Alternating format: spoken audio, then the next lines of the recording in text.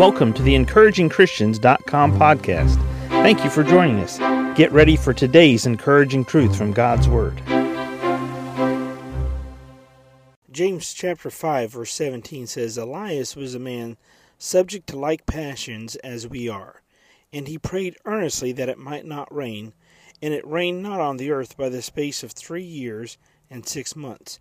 And he prayed again, and the heaven gave rain, and the earth brought forth her fruit. I want you to think about this with me for just a second. When James, the author of this book, speaking to other Jews about the prophet Elijah, what he recalled about Elijah was a triumph in Elijah's life. It was a triumph with Elijah, but it was a trial for the nation of Israel. Well, what do you mean? Well, Elijah prayed that it wouldn't rain. For 3 years and 6 months it didn't rain until he asked God again for rain.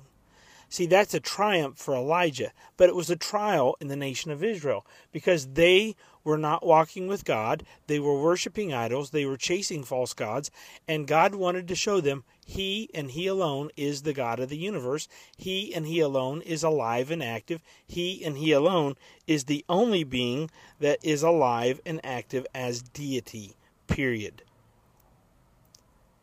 Now what James does for these believers is he points out to them a triumph of Elijah's life that helps them to identify Elijah.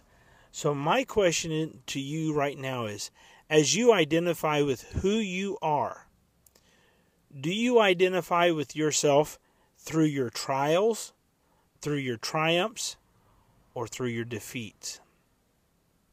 See, all too often, we look at ourselves through our defeats.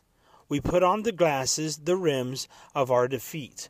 We put on the glasses of our trials. And we go, woe is me. Woe is me. Oh, I'm just horrible. I'll never amount to anything. I'll never be worth anything. I can't do anything right in life. And that's how we see ourselves. But we don't see the triumphs. Don't you remember what happened just after the triumph for Elijah there on the mountain with all those prophets of Baal? Jezebel said, I'm going to get you and you're going to be killed. And Elijah ran. Elijah went way out in the wilderness. Woe is me, woe is me, woe is me. See, he just had a triumph, but all he could think about was a trial.